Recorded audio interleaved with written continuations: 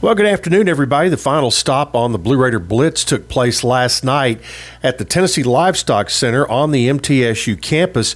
It had originally been scheduled to be at Cannonsburg, but due to weather that was in the forecast early in the week, turned out to be a really good move to move it indoors, because that thunderstorm that rolled through about 4 or 5 o'clock yesterday afternoon would have definitely taken its toll had the event stayed at the Tennessee Livestock Center. But a big shout out to John Jewell and his staff at TLC for preparing the building, getting the arena floor nice and packed. All the food tables were out, a great looking stage, and lots of tents with marketing merchandise, giveaways, season ticket sales, and even Lightning's locker room had a space there. They were selling goodies as well. So, just Coach Stock talked. Chris Massaro had a chance to talk, and it was just a fun night for all and a very comfortable atmosphere there in the Tennessee Livestock Center. So the Blue Raider Blitz is over. Football players will now report next Tuesday, and practice will begin on Wednesday as the Blue Raiders look toward their season opener, September 4th, at James Madison up in Harrisonburg, Virginia.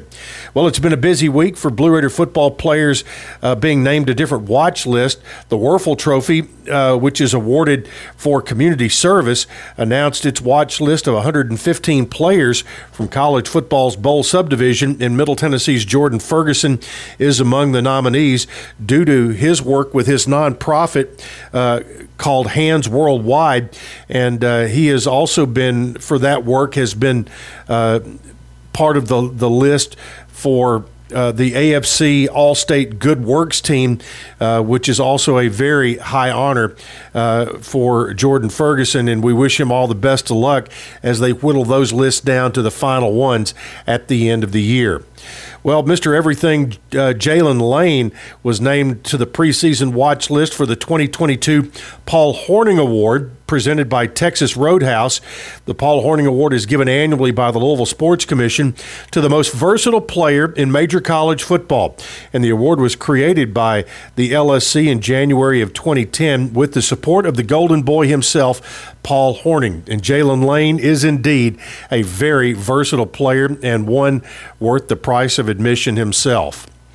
The Augusta Sports Council announced its preseason watch list for the 2022 Ray Guy Award, which honors the nation's top collegiate punter, and Middle Tennessee's Kyle Ulbrich is on that list for the third year in a row. Last year, he averaged 44.5 yards a punt to rank number 27 in the nation and had 16 boots of 50 yards or more.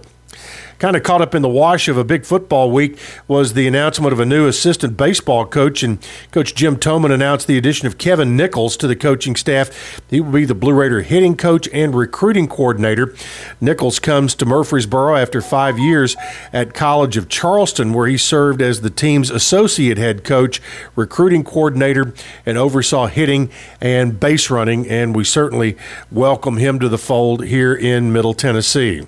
And the other football note from the week, Middle Tennessee and Memphis have agreed on a home-and-home football series in 24 and 27.